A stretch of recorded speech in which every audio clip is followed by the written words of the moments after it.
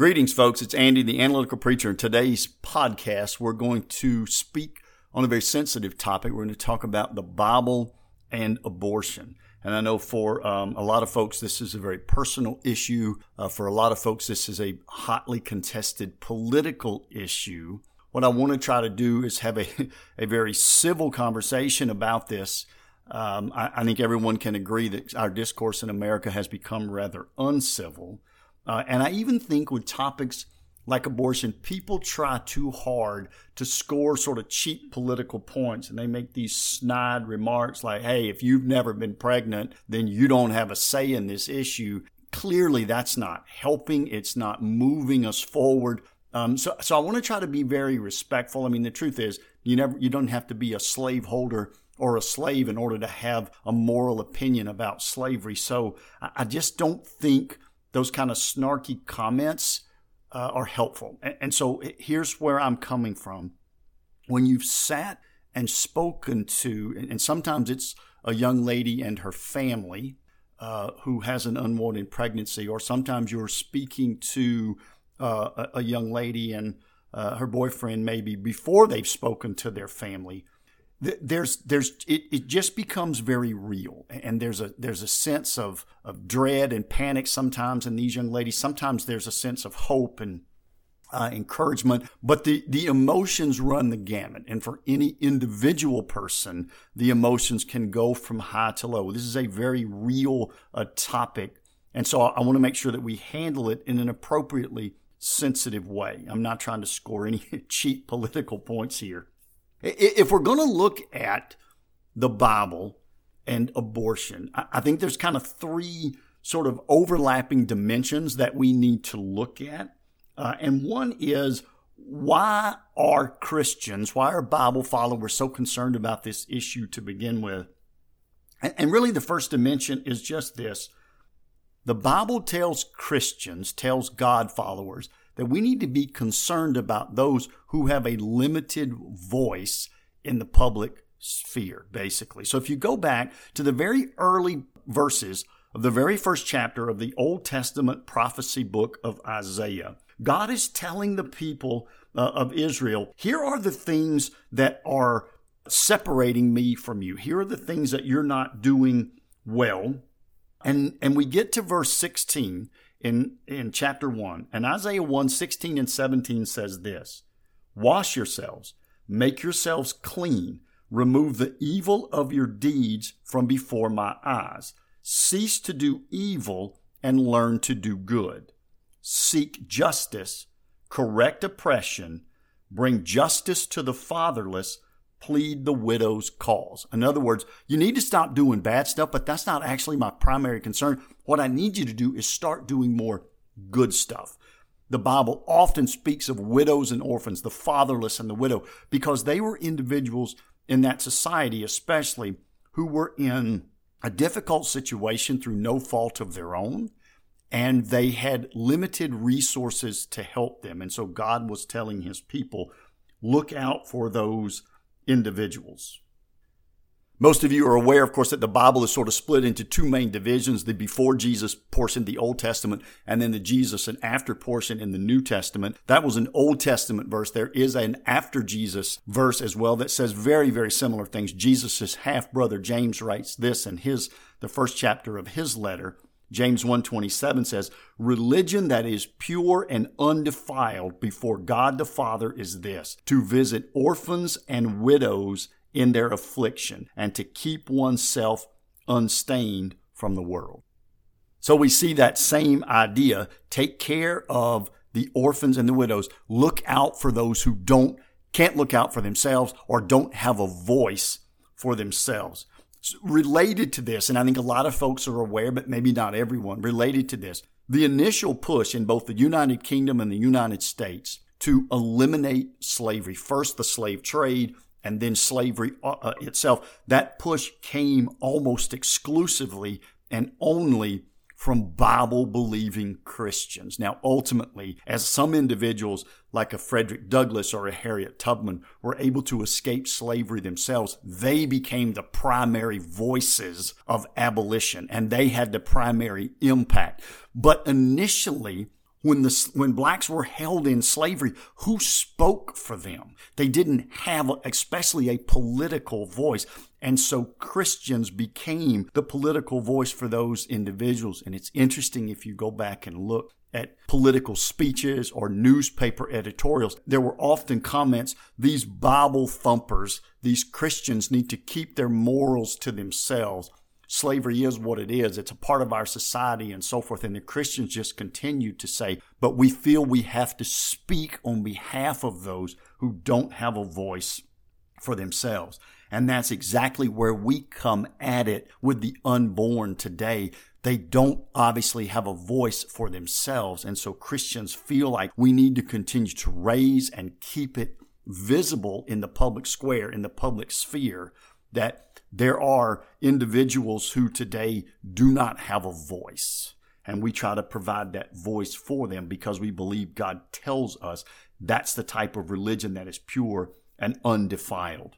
Now, of course, an issue that always comes up with abortion is an unborn child even a quote unquote human? And again, we can sort of relate this back to slavery a little bit because there were a number of individuals who said, well, blacks are human-like, but these Africans aren't quite human like us Europeans are human. And they used that. I don't think they truly believed it, but they used that and spoke and wrote that out loud, I think even to try to convince themselves that maybe there was some justification for treating them differently than, say, you would treat your own family, your own brothers and sisters. The same issue, I think, comes up today relative to abortion. And here's what the Bible sort of helps us. This is where the Bible sort of guides us on this. In the Old Testament law of Moses, so you think back to those 2nd, 3rd, 4th, 5th books of the Bible.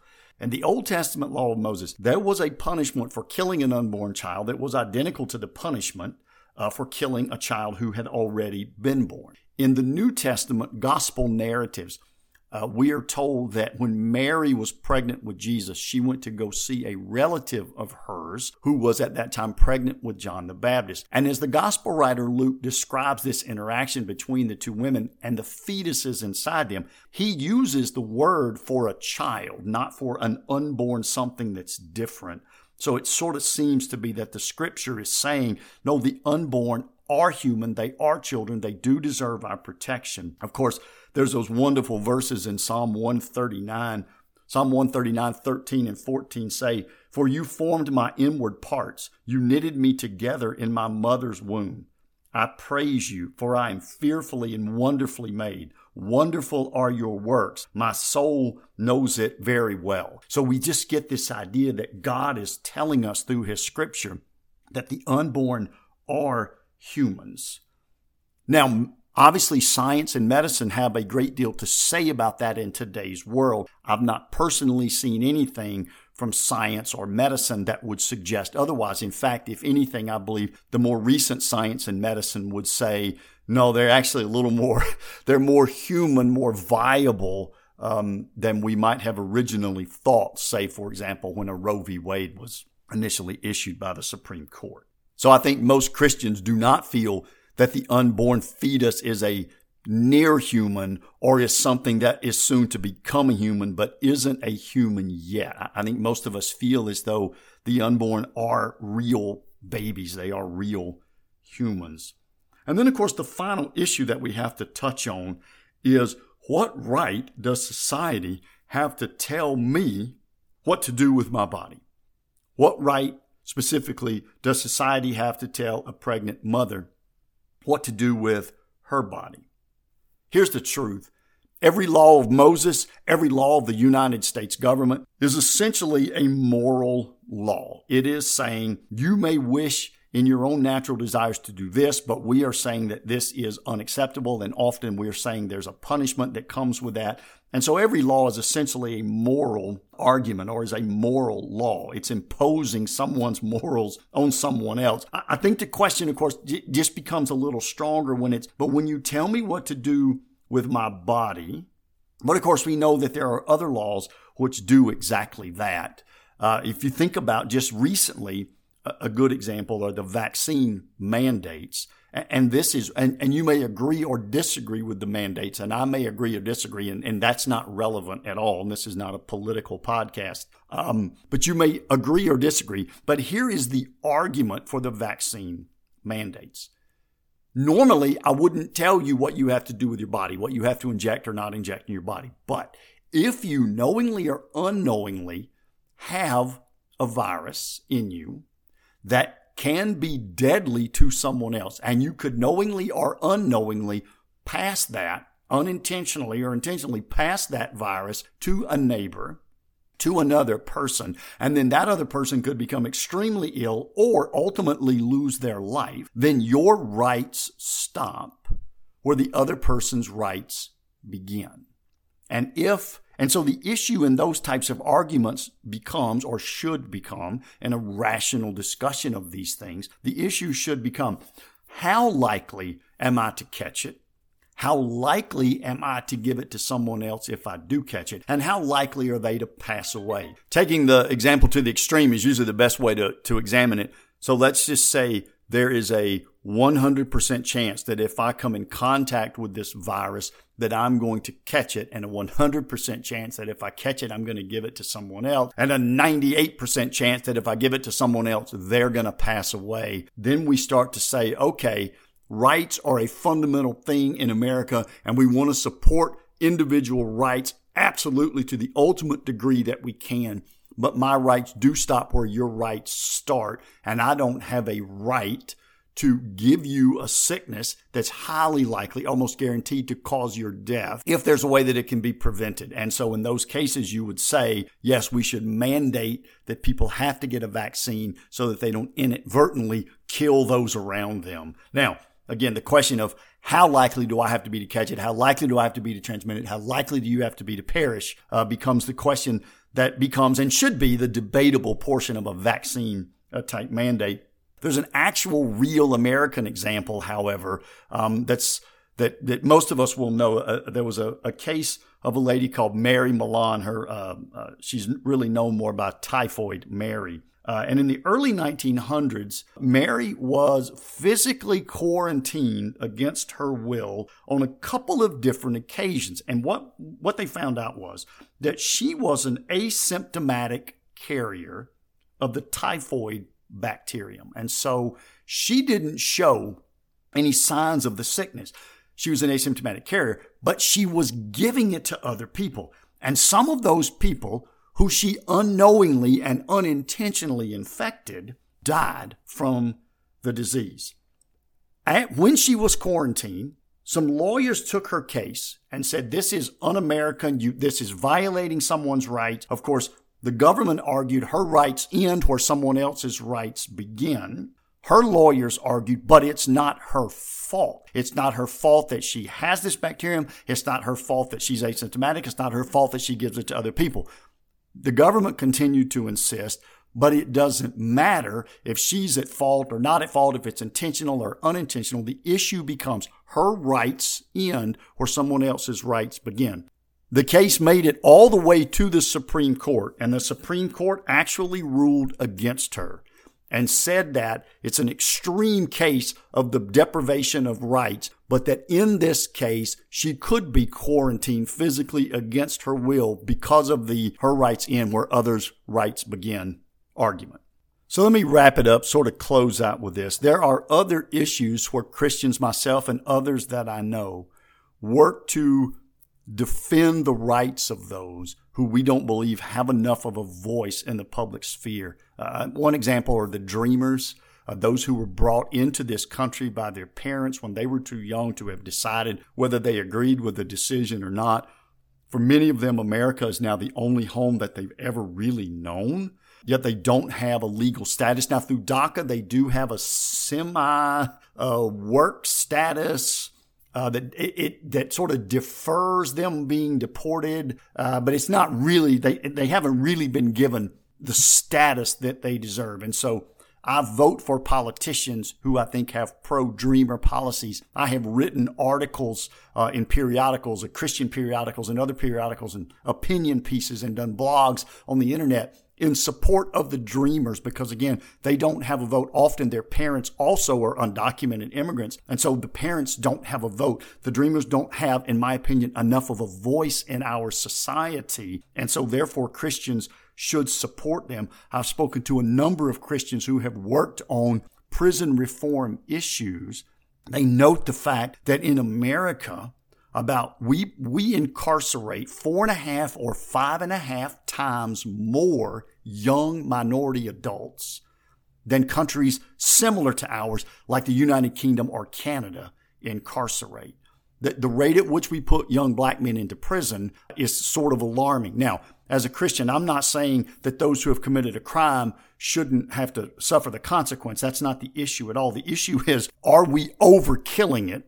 And again, a lot of these young individuals, they enter into the prison system before they're old enough to vote. And so I've spoken to a number of Christians who are actively involved in the state political level to try to remedy this issue. And some, of course, I know Christians even worked with Trump when he was trying to do some prison reform, when he did actually succeed in doing some prison reform, which I thought was a great thing as well. So again, it's not just the unborn today.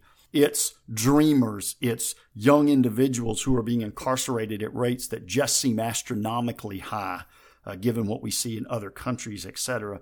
But I believe most Bible-believing Christians see abortion as an issue where we need to raise the voice. Here's the truth. If I'm an unborn child, I do not want my life to end in the womb. I just do not believe I've ever met anybody who would say, yes, I wish my life had been taken at that time. They simply can't speak for themselves. And that's why Christians are involved in this debate. And hopefully this helps you understand where the Christians are coming from in this debate. These are humans. They're made in God's image. They have the same rights as I do, and one day they'll have the same dreams and aspirations and goals and be able to glorify their Creator in the same way that I do. It's not their fault that they're in this situation. Someone else's rights probably end where their rights begin, and I just believe we need to have an honest, civil debate and discourse on this issue, not, of course, at all discounting the chaos and the worry that comes with an unwanted pregnancy. Again, I've seen that and dealt with that face to face a number of times. So I'm I think, appropriately sensitive to that issue, and will continue, of course, to pray for those mothers and the children and the decisions and the choices that have to be made.